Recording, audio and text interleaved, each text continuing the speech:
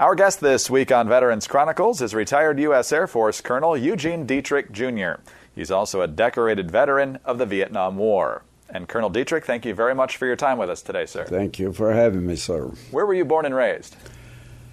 I'm not sure the city, Pittsburgh, somewhere near there. And then my parents were professors at West Virginia University, and we moved there as soon as I was born. That's been my home.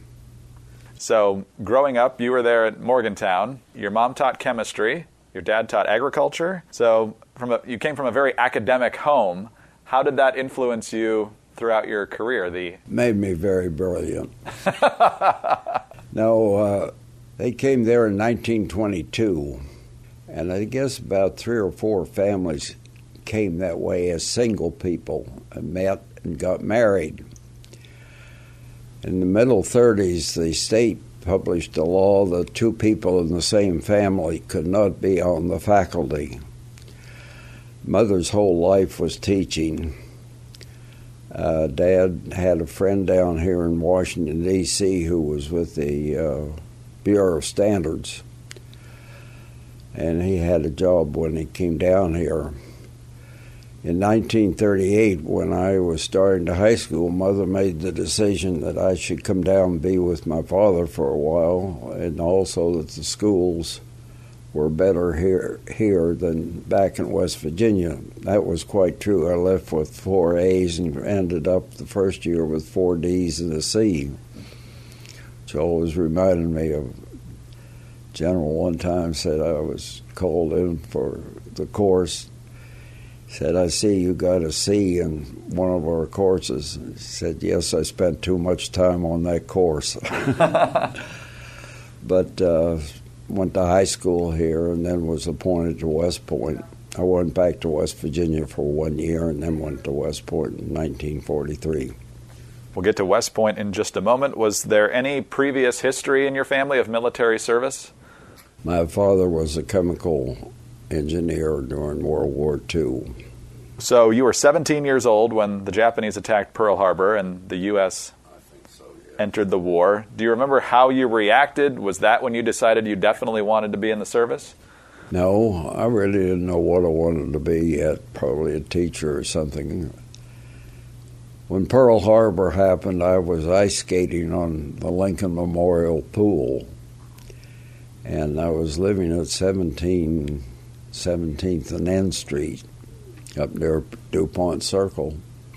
I started home and I couldn't understand what all the sirens and running around was.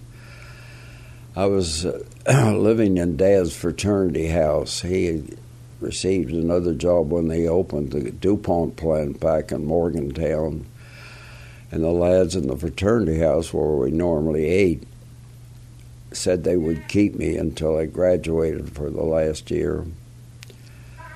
And I was like everyone else, where is Pearl Harbor?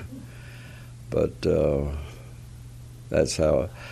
And when I was in the Cadet Corps here, I was a regimental captain. My mother once said, "My son will never go to war. He will go to Leavenworth first." When I returned for the first year in West Virginia University, Mother said, "Have you ever thought of West Point?"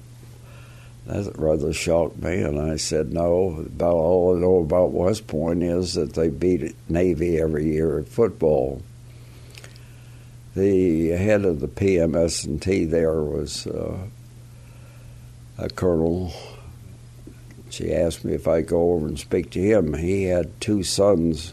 One was in West Point, and the other was going and ended up a classmate of mine. But he talked to me, and it sounded good, and so I said, yes, I'd like to go. We had, fortunately, no political connections, but the head of the local newspaper there had an affinity for my parents, and he was Jennings Randolph's man in West Virginia. And I think he's assisted a great deal in my getting the appointment. Now, you made a couple of famous friends there, from what I'm told, sons of very famous military men, George Yes. Patton Jr. and James Doolittle Jr. Yes. How did you become friends with them, and what was that like? Well, I always remember a story of George Patton, too maybe. I came to a class reunion one time, and he was just leaving the counter. And he said, "Lady, I want you to always remember I'm the godson of George C. Scott." There were many general sons there that had come because of the war and were in my class. Jim Doolittle and I were in adjoining companies at West Point. And our second year, when we could go home for Christmas, I couldn't make it home and back in the short time we had off.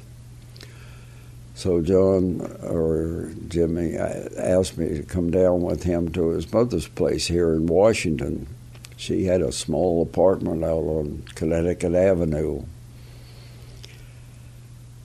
We ended up with the older son, Jim, his wife, and their child, who is now what we call Triple Junior, lives in California.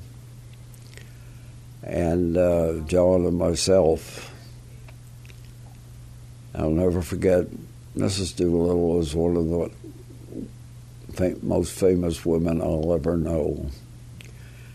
Her enjoying to me was breakfast is at 8 o'clock. You're sleeping on the kitchen floor, and if you don't want breakfast, just sleep in and we'll step over you. It was a rather packed apartment, but after that, John and I became very close, and eventually I was accepted into the family. I'll never forget, after about a year, I went to Mrs. Doolittle and said, "Mrs. Doolittle, I have a problem." She said, "What's that?" I said, "Well, I'm too young to call you Josephine, but I'm getting damn tired of calling you Mrs. Doolittle." She said, "We can solve that quickly." Said about a year ago, Jim was made a duke in England, and I wrote him a letter and said, "If you're a duke, I must be a duchess." And so she, in my mind, acquired the term duchess, and that's the way I always remembered her. That's a great story. It's a story I always tell. I went to their 50th wedding anniversary. The Air Force Association in Los Angeles had put it on. I had a table, and they had to walk by as they went up to the podium. Someone remarked, "Aren't they a lovely couple?" And all I could think of, if it weren't for her, there wouldn't be a couple. Talk about your time at West Point. Most of the time you were there were in the midst of World War II. So what's the atmosphere like there? I think it was like any other year. We knew the war was going on. West Point kept us very busy. And outside of that, there really wasn't much association, in my judgment, with concerns of the war, other than we felt like every other American citizen. We want to win it and get it over with. And as we were the last 3-year class, and the war had just ended before we graduated. I think we're all a little disappointed that we weren't in it. But it was in your plebe year, from what I understand, that you became fascinated with flying. No.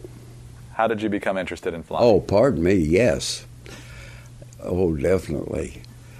Plebe year, before September when we started, we were on maneuvers up in upper New York.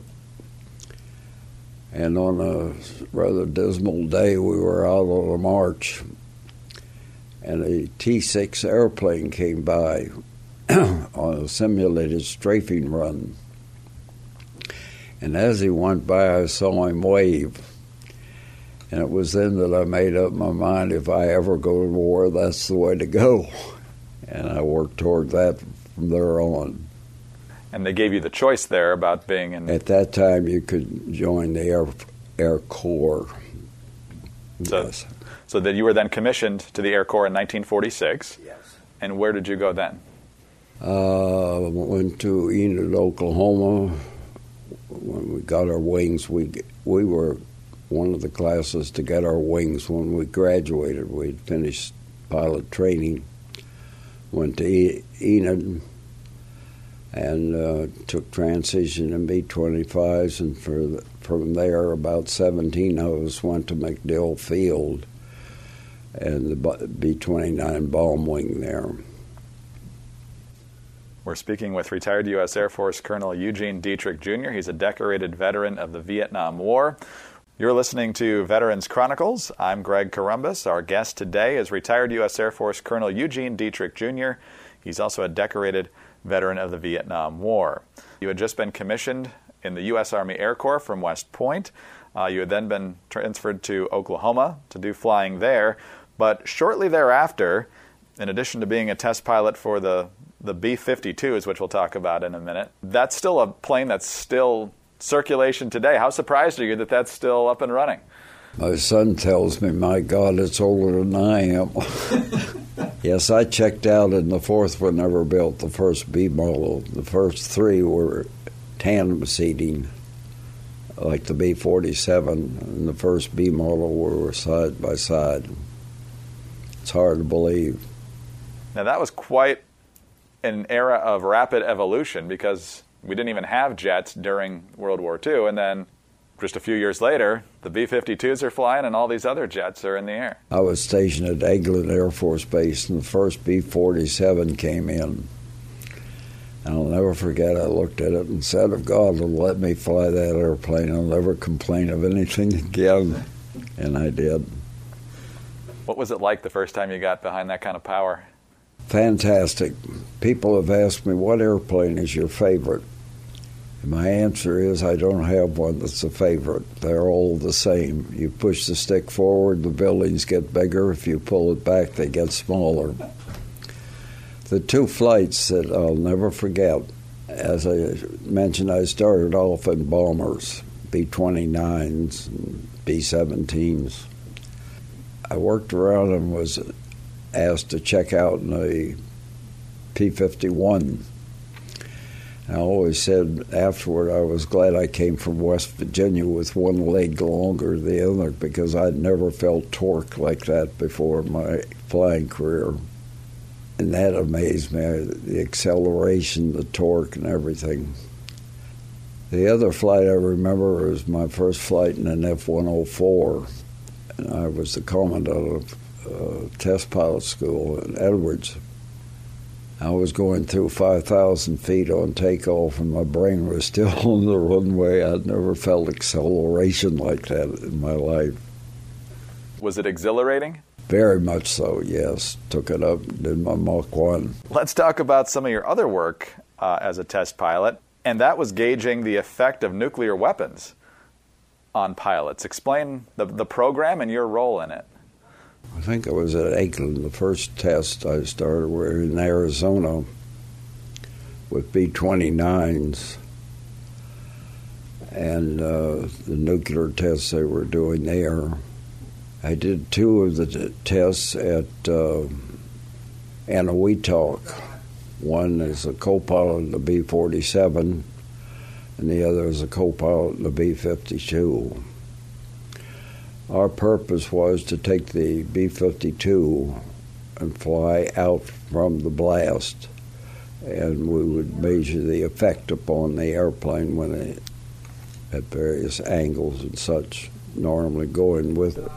Pilot dropped it, and then for the ones that it did an actual drop. One back just recently, people were talking about the atomic test. I checked my flight records. I've been through 38 nuclear tests. Was there concern about radiation or anything like that on you?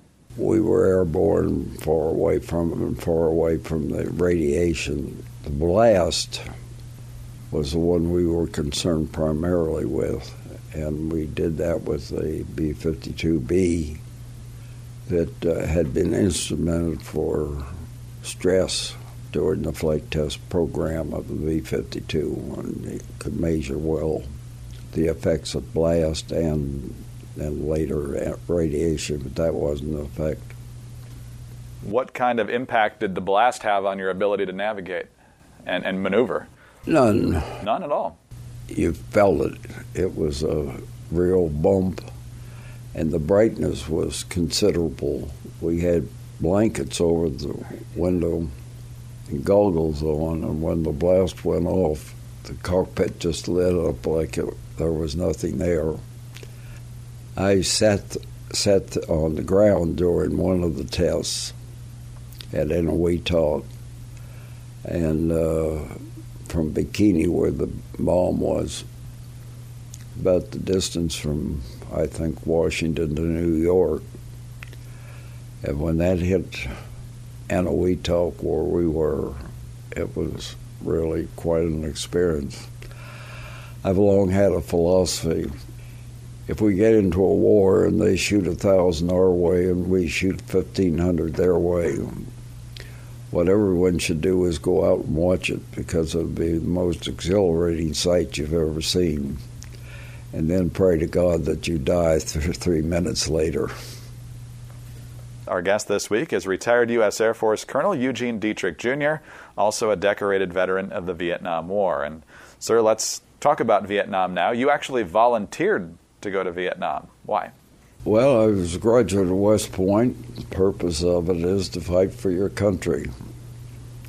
I had spent 5 years being an executive officer to a 4-star general who was commander of MATS at the time, and decided if I were ever going to fill my pledge to be a warrior, I had to volunteer to go to Vietnam before it ended, and that's what I did. You initially had a desire to fly an F-104, but you were given different advice. I wanted to fly F-100s, and I'd asked General Estes to try to get me into it. By chance, one day I was in the Pentagon and ran into General Pete Everest, who's an old test pilot at Edwards, and I had known quite well. He asked me what I was doing. I told him I'd volunteered, and he gave me some advice. He said, one, you've never been in TAC, and if Estes gets you into F-100s, I can assure you that you'll probably spend your whole tour in Saigon behind a desk because you've never been in TAC. And my advice is you volunteer for an A-1, which no respectable fighter pilot would be caught in, but if you can get through a year successfully with that, you can get into TAC and do what you want to do. So that's what I did. I went home. I didn't know what an A-1 was. I'll never forget the assignment went through. We moved from Scott Air Force Base, bought a house in L.A. My wife and my son were there during my tour. I called a friend down in Douglas, and I said, can you get me a -1 on an A-1 so I know what devil I'm going to be flying? He said, we'll do better than that. We'll fly up to the Navy base where they're stationed, and you can see it. So he flew me up there. We landed, and the first thing I saw was the A-1 with the 3360 engine on it. And I thought, my God, I volunteered for the wrong airplane, because the same engine we had on the B-29. Fortunately, things had changed, and we never lost an engine while I was over there. But that's how we got started in A-1s. You ended up flying 402 combat missions, I'm told. Talk about your, I don't know if there is such a thing as a typical mission, but were you primarily engaging targets or other enemy craft? Ours was primarily a close air support mission. What I found out in this early part that I was there, that we didn't have surface air personal weapons, and you could almost hang over in an engagement at 1,500 feet and be there. The second thing is we had endurance. We could spend 5 hours in the air. Whereas if a 104 or F-100 or F-4 came in, they had to drop their bombs, get home before they ran out of fuel. So it was a very, very good, almost as good as the A-10 right now. July of 1966 is perhaps the moment you're most remembered for, and that's the rescue of Navy Lieutenant Dieter Dengler, who had been taken prisoner for about 6 months, and he had escaped from his captors. What happened then? We were on a mission one day, me and my wingman, and we started to taxi out. One airplane had problems. We went back, got it fixed, started out, and the other airplane had a problem. Fortunately, I was the squadron commander and was going to get a mission in that day, so we got a mission. And it was to go into northern Laos, and it was a free-fire zone. Anything you saw that looked like an enemy could be bombed. When we got up there, the two of us I had him high so he could stay into touch with Da Nang and we'd know where we were. And I was down about 100 feet. And as we approached, there was a mountain range in front of us and a river coming in. And fortunately, from my perspective, it went left. Everything worked out because if I'd gone right, I probably would never have seen Dieter over the right. The A-1E was a 2-seat airplane, but it blanked out when you went right. Got to the thing, made my bank, and there was a big rock going across about 3/4 of the river, and there was a fisherman down there waving a white flag at me. I couldn't figure out what the hell it was. I went on for probably about 10 minutes. It just didn't seem right, so I went back and did it again, and he was still there waving. So I called my wingman and told him what I'd seen to come on down and go over it with me at a little higher altitude and see if he could tell anything. When we went over him, the wingman said, "It looks like he's trying to write an SOS on the rock." Well, that inspired me, because you can fall into a trap. It could be an enemy wanting to come in to rescue him and shoot him down. But we went to the airborne command post. No one had been shot down in that area recently. Told them what we saw. We alerted the helicopter, the Jolly Green Giant, got permission to bring it in, and I took them to the site. They picked up Dieter. I held my breath because I was scared to death that he'd get up there and blow himself up. But they pulled him in, and that's when they discovered who he was, a lieutenant in the Navy who had been a prisoner of war. I'll never forget, I asked them where they're going. They said I forget where it is, not today, one of the other bases. So I said, myself, my wingman, and the two that escorted them in are going to Da Nang, refuel, and get another mission. When I landed at Da Nang, as I was parking, I noticed down the line there was an ambulance near a helicopter. The base commander at Da Nang was an old friend from MacDill days, and when he came up, normally we had a cup of coffee if I landed at Da Nang, and I said, "Is that the guy they just rescued?" And he said, "What do you know about it?" And I said, "I think we're the ones that found him. Don't move." Next thing I knew, a big black car, 2 civilians got out, put me in it, took me for a debriefing of what had happened, told me to keep my mouth shut, and they kept it a secret for about 2 months.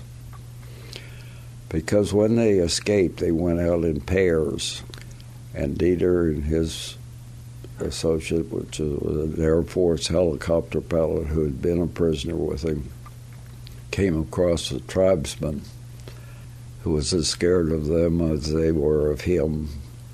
They had a weed whacker, and somehow he took a slice and cut Dwayne's head off. And that's when Dieter went in and for about a week wandered around, and I found him on the rock. He was almost dead. And what he had done was picked up parachute flares that we used for night bombing and dropped a flare. And he had a whole bunch of those. Dieter told me later he was trying to write an SOS and just couldn't remember how to write it. But it was kept a secret. When did you finally get to meet him? When I came home in February of the next year, I found out he was at North Base, I think, Navy base at San Diego. And I was in touch with him and told him I was coming home. I said, my wife lives in L.A., and if you ever get up there, please call her. One of the stories that came from my wife was that TWA, I think, flew his mother and his brother from Germany to San Diego to meet him. When they landed, Dieter invited Zane down to join them. Zane told me this later. She was standing next to Dieter and his mother when they met. And he said, is there anything you need? And she said, I'm hungry. He said, didn't you eat on the airplane? She said, I didn't have any money.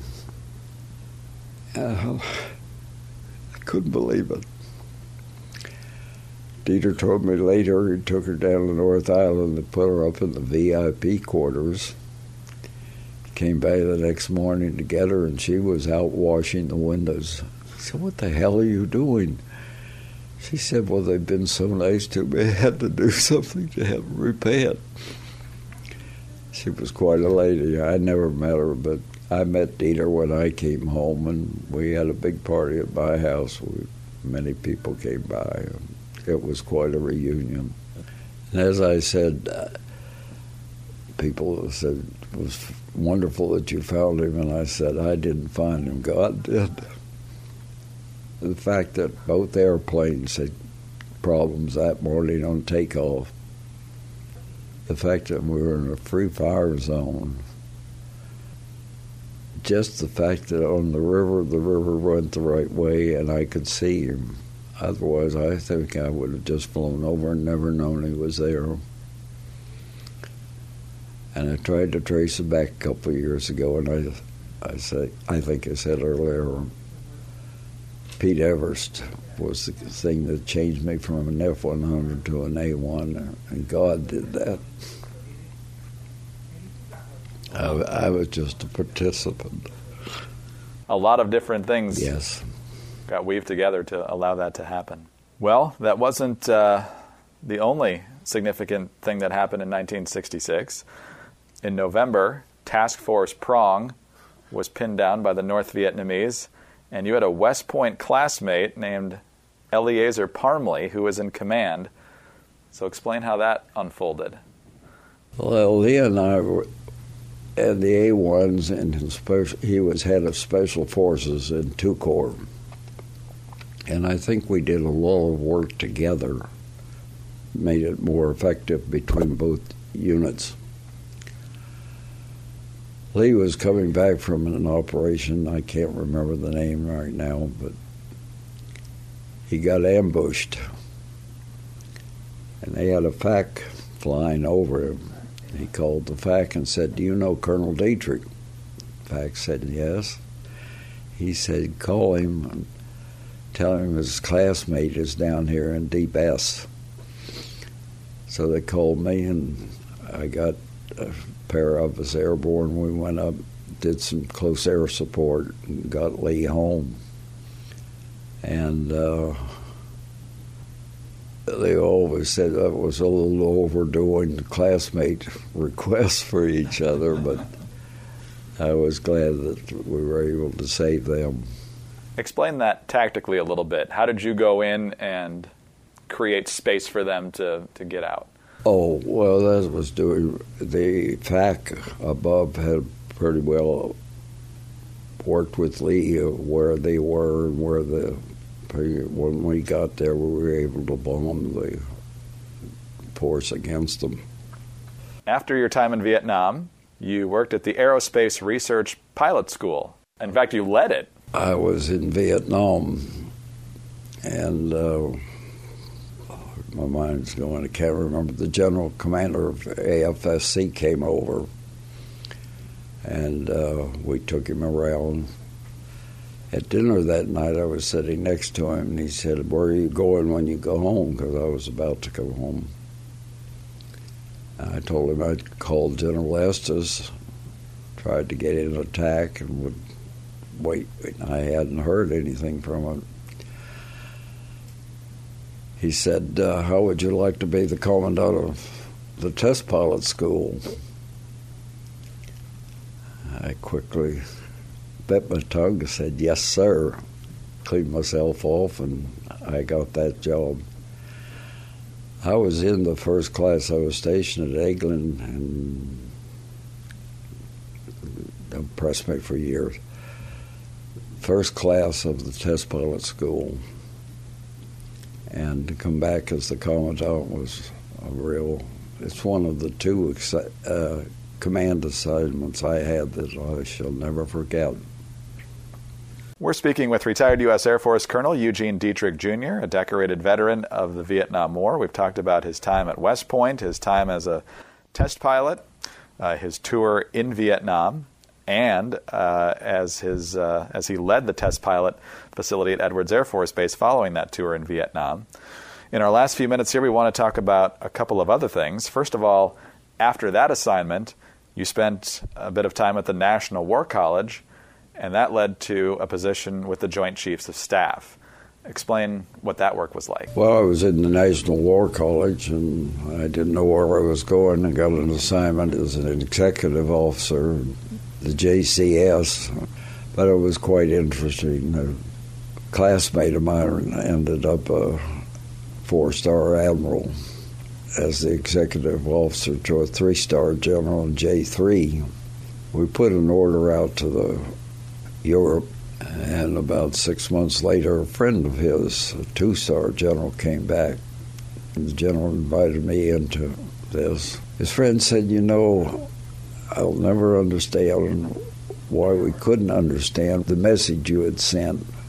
Mel's ace was the 3-star. He hit his desk and he said, "My God, doesn't anyone have a telephone?" That was the advantage of the National War College. 2 of us went through it as classmates, friends. But if he had sent a message out and I couldn't understand it, I could have picked up a thing and said, "Wes, what in the hell are you telling us?" And there was a whole unit over there, and anyone was scared to call. I'll never forget that as an advantage of the National War College. You also led the Air Force Systems Command at Andrews Air Force Base. I was a director of test. When I finished JCS, I wasn't on the promotion list to BG, and I could see the end coming. One of my students at test pilot school was now at AFSC, so I asked him if he could get me back into AFSC at Andrews so I could finish out my career. I had about 2 more years to go. And he brought me back, worked for the general there. He was replaced by General Bob Titus, Earthquake Titus we call him. We're still very good friends. But I was the director of tests. You retired in 1974, 31 years after entering West 28 Point. years. 28 years of active duty following your commissioning. As you look back at your career, sir, what are you most proud of? You were involved in so many groundbreaking missions and projects and service and war. What comes to mind first? First thing comes to mind is I was a participant in saving an American's life. And that was the best mission I'd ever been on. Secondly, with the people I worked with, they asked me, "What's your favorite airplane?" I said, "There is no favorite. It's the people you worked with." The airplanes are all the same. Two flights that I will always remember rather than the airplane is checking out in the P-51. And when I was commandant of the test pilot school, I checked out in the F-104. And I always said I was going through 5,000 feet, and my brain was still back on the runway. I'd never felt acceleration like that in my life. Last question. There were 2 films and a book written about the rescue of Lieutenant Dengler. What was it like to be part of that kind of publicity and recognition? As I say, I think that the recognition has always been overdone. I just feel I was a participant that God put into it himself. I have a very good friend that's a member of my Old Bold Pilots Association. We meet once a week. There are old pilots and there are bold pilots, but damn few of us are old bold pilots. He is married to a lady who is very outstanding in my judgment, who he met and hired as his wing walker. Nora and I were chatting the other day, and she said one of the things she's always been hesitant of, oh, you're a wing walker. And her answer is, I am not a wing walker, but doing it, there are 3 of us, the airplane, the pilot, and myself, and they deserve all the credit that I do. So I feel that way, that I was just a participant. Colonel Dietrich, we thank you so much for your incredible service to our country over so many years, and we thank you very much for sharing your time with us today. Thank you for being here, sir. Thank you very much for having me. Retired U.S. Air Force Colonel Eugene Dietrich, Jr., a decorated veteran of the Vietnam War. I'm Greg Corombos. With Lucky Land Slots, you can get lucky just about anywhere. Dearly beloved, we are gathered here today to... Has anyone seen the bride and groom? Sorry, we're here. We were getting lucky in the limo and we lost track of time. No, Lucky Land Casino, with cash prizes that add up quicker than a guest registry. In that case, I pronounce you lucky. Play for free at LuckyLandSlots.com. Daily bonuses are waiting. No purchase necessary. Void where prohibited by law. 18+. Terms and conditions apply. See website for details. This is Veterans Chronicles. With Lucky Land Slots, you can get lucky just about anywhere. Dearly beloved, we are gathered here today to... Has anyone seen the bride and groom? Sorry, we're here. We were getting lucky in the limo and we lost track of time. No, Lucky Land Casino, with cash prizes that add up quicker than a guest registry. In that case, I pronounce you lucky. Play for free at LuckyLandSlots.com. Daily bonuses are waiting. No purchase necessary. Void where prohibited by law. 18+. Terms and conditions apply. See website for details.